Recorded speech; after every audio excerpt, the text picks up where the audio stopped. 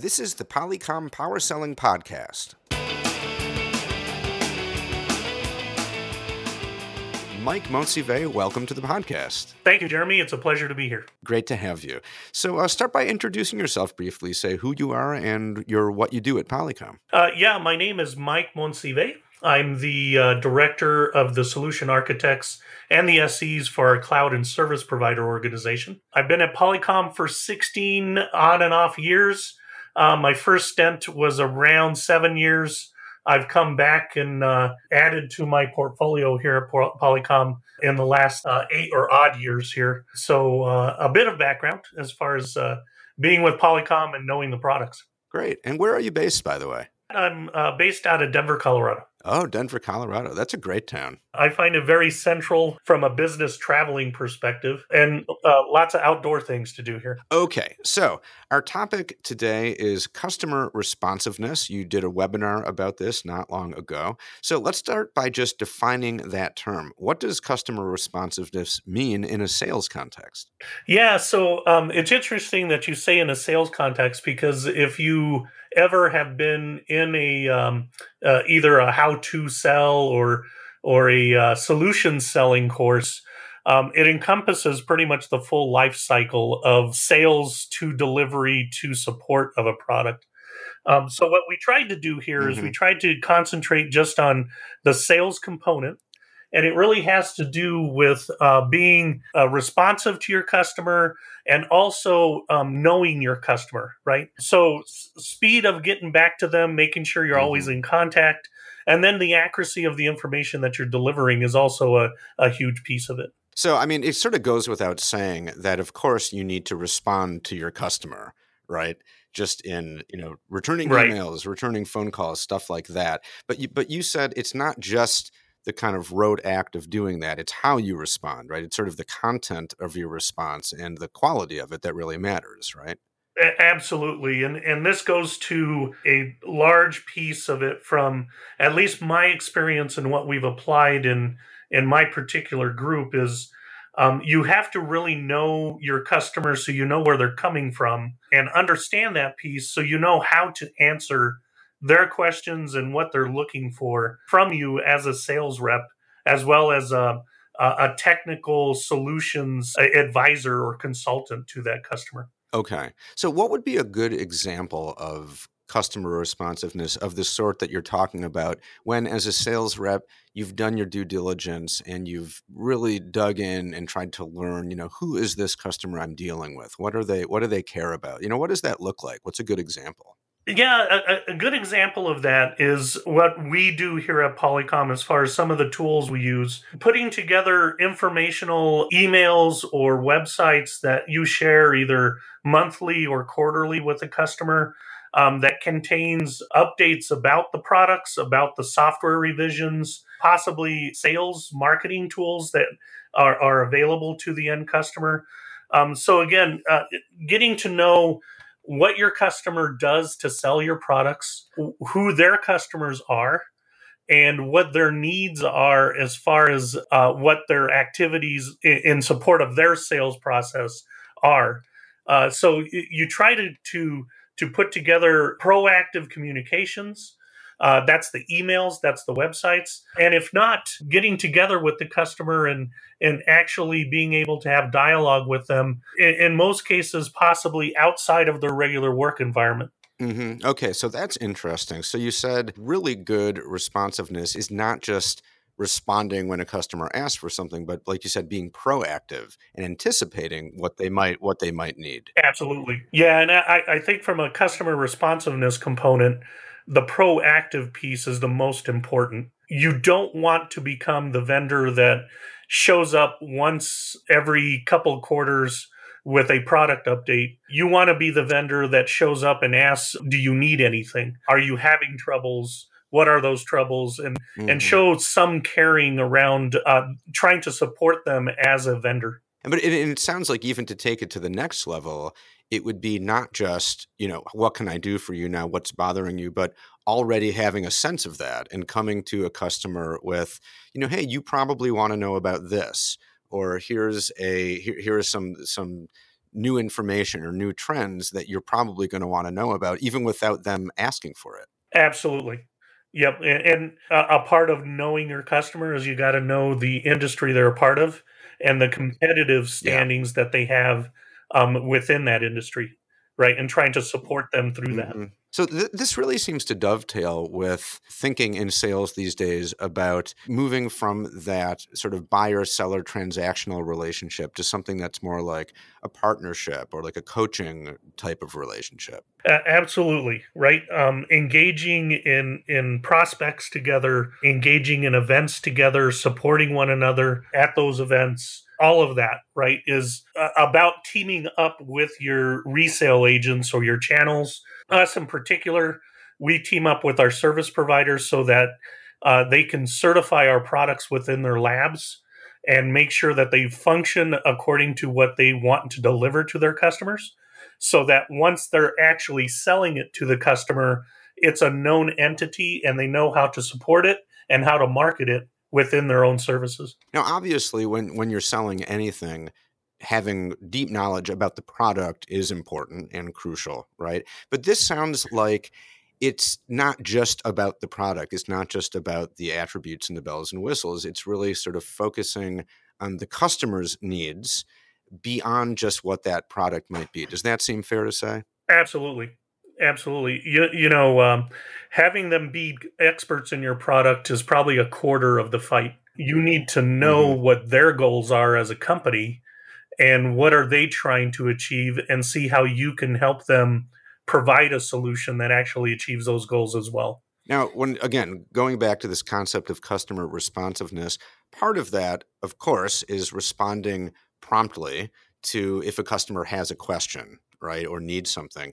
But if you Google Right. customer responsiveness, and I did, you'll find a lot of a lot of commentary to the effect that really good customer responsiveness doesn't just mean responding quickly, but rather responding in a way that delivers value with every interaction. I assume you would agree with that.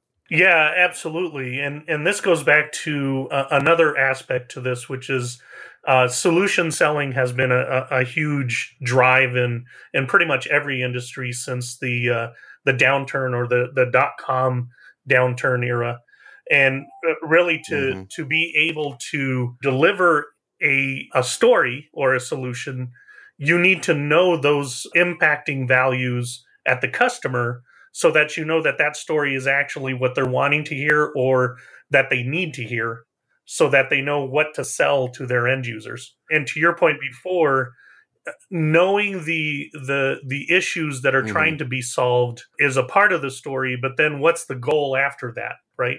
What do you want to achieve after you're able to solve the customer's problems? And this seems like it really takes a lot of work on the part of the sales rep, right? Not only do you have to master everything about the products that you're selling, but you have to also master the wider business questions. You have to know the industry, right? You have to, I mean, in order to deliver this kind of value, you really have to know a lot beyond just what you're selling. Yeah, absolutely. And in the world we're in today, you have to really widen the base of not only the knowledge, but also the individuals that you're talking to. So, in the traditional sense, it used to be a vendor manager would be the guy you worked with at a channel or at a provider, and that was it, right? That's the guy you go to. Anymore, there's so many influential components, and as I mentioned, the certification lab at service providers, those certification guys are not anywhere near the organization that runs the vendor management component, right? But yet they affect whether your solution is going to be sold and offered through their services. So, again, from that standpoint, we had to widen the base of contacts and relationships and people we got to know at the particular customers to make sure that we were a player within their services. So let's talk more about that. And in the webinar, I think you addressed this a bit by referring to a book called Never Eat Alone by Keith Ferrazzi. Is that how you pronounce his name? Yeah, I'm not sure if that's the correct pronunciation myself, but that's how I pronounce it. Okay, Keith. And We'll call him Keith Ferrazzi for now. there you go. And the main point of that book is that relationships are key to business generally and to sales specifically. And that's certainly not rocket science, right? It's sort of common knowledge. Sales is about people and forming relationships. But let's talk about that in a bit more detail. So, what does this concept have to do specifically with customer responsiveness? How does it apply? Yeah, so it's been a big tool of mine, and something that I've always preached to my organization is really the lunch hour, or even a happy hour time period. Those are times that a lot of times we will go out and actually try to take a break, right? And the way I look at it is the customer is looking to do the same thing. So instead of just taking it for what it was for, which is just go and get some time off, I actually took it to trying to build more relationships, and take somebody outside of their work environment, meet them, and not necessarily have to have conversations around business, but get to know that individual so that how to communicate with them going forward, right? What are their interests? What are the things that they want to hear about and know about? And then take it into the business environment from there as needed, right? A lot of the folks that I meet for lunch are not the traditional folks that get taken out for lunch by salespeople. And a lot of them appreciate that, right? And they actually have information and points of view that my usual contacts don't have. And it really helps me understand where their business is and what they're trying to do. That's interesting. So that sounds like a kind of unique way that you offer value to these particular people, and that just spending time with them, giving them some attention in a way that they're not used to getting. Absolutely. Absolutely. And a lot of times these folks deal with our either our support or maintenance side of the house. But that's about it. They will come to me for non-traditional support questions that they get from their customer base, and get answers that otherwise they probably wouldn't get if they just had the traditional relationship with us. That makes sense. I mean, maybe you'd agree that being responsive it really kind of boils down to it's an issue of communication. And just typically, whether it's in a business context or really in any other context, the more you get to know someone as a person, the better able usually you are to have substantive communication with them. Absolutely. And also in the those dire times when you have those critical issues arise, or customer impacting times, it allows you to at least have a better relationship to build on than just talking to somebody cold that's never talked to you before. You've never talked to them, and now you're dealing with a really stressful situation together, and really don't know, how one another is going to deal with it from the get go, right? Because that requires a certain level of trust, which is probably really hard to build if the nature of the relationship is only transactional. Absolutely. Absolutely. Yeah. So now a common theme in sales today is being customer centric or customer focused. So is prioritizing responsiveness another way of being customer focused, does it occupy a kind of different category? I think it's kind of both, right? So we were just talking about the never eat lunch alone type of topic. Those type of Hmm. concepts, I believe, are part of customer responsiveness, and it's just another tool in the bag to try to leverage to be able to build that relationship with the customer. But then it also gives you a different point of view if you've never done it before. So you can be responsive and not have had done the lunch thing or anything like that. So it's kind of additive to the entire toolkit that you have. Okay. So what are some common mistakes that sales reps make? And I'm talking just generally, not necessarily Polycom reps, but what are some common mistakes that reps might tend to make when it comes to being responsive? Yeah, a lot of the things, and I draw from my own experience that I could have done better and do better today, is around the ways of communicating with the customer and getting others involved in that communication. And what I mean by that is one of the biggest tools I use today that I should have used sooner than later is I get the leads of engineering and also product in front of my customers to deliver messaging, to deliver solution technology updates, those type of things, so that the customer gets a different voice and a different point of view in front of them.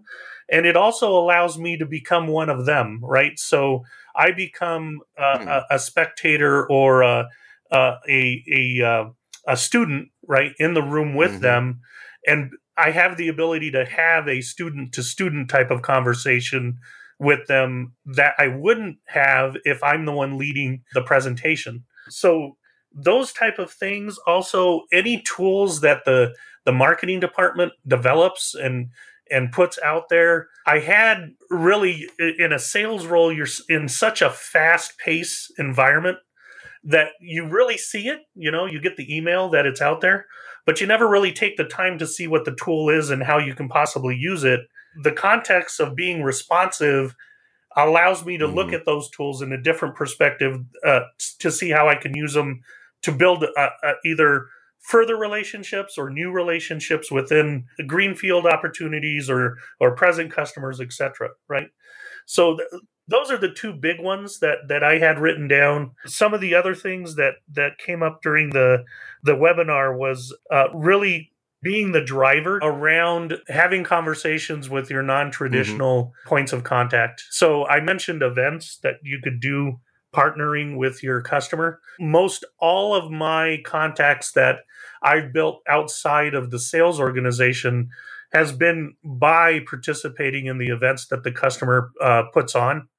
And that's because of the fact that you get exposed to other individuals within the customer base that are required to do those events, and you get introduced to them, right? So anything like that is another thing that I would say isn't leveraged enough by a lot of sales folks. The point you made earlier about bringing in engineers, other voices, I think that's really interesting. The point being to help you better understand the mindset of the customer, or to sort of align you a bit better with being in their position and being the receiving this information rather than always or only being the one delivering it. Yeah, absolutely, absolutely, and it's such a I would say it's a nugget that I learned later in my career. That again, if I would have been able to do it earlier, I think a lot of opportunities would have been. I wouldn't have missed them if I would have leveraged the other individuals. Okay, so we've covered a lot of ground. Let's try to boil it down. What do you want listeners to take away from this podcast? Yeah, the biggest thing is again, we're all in different positions with different types of customers, so there's no real guidebook that says everything you're going to need that works in your particular environment. But the biggest things that I would say that would help in general is always look at different ways and choices to communicate with your customer. Aid in those communications if it's something that you're leveraging from another department. So if marketing is putting together a newsletter, make sure that you give them suggestions as to what those things should look like. Help to break down internal silos, both at your customer and within Polycom itself. If you need to get people to be introduced or to be communicating with one another, be the driver of that. Do the introductions, make the meeting invites, etc. Bring people together to try to solve issues or create solutions as you need them. One of the biggest things I would say out of this is feedback. Make sure you're always looking for customer feedback, even internal feedback as to what's working, what isn't, what is needed, etc. You can't do much without knowing where people are or how they're taking things as they move forward. And then always be the person that takes action. Don't ignore an email or just pass an email over the fence to someone else.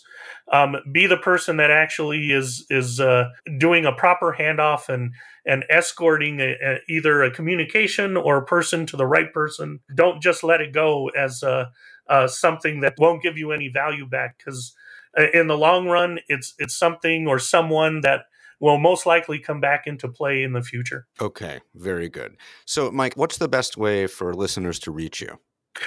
So internal email, mike.monsive at polycom.com. I'm also on Skype. You can reach out to me as I show online. I'm always contactable. And then my cell phone number is on my profile. It's 720-273-3590. If I'm not online, that means I'm traveling, so give me a call on my cell. Okay, very good. Well, Mike, thank you so much for your time and for sharing your insights with us. Absolutely, Jeremy. It was a pleasure.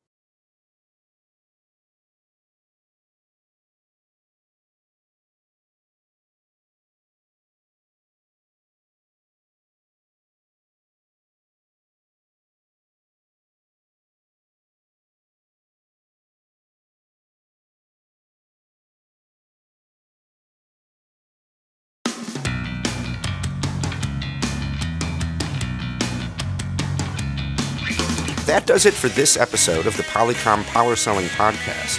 Thanks for listening.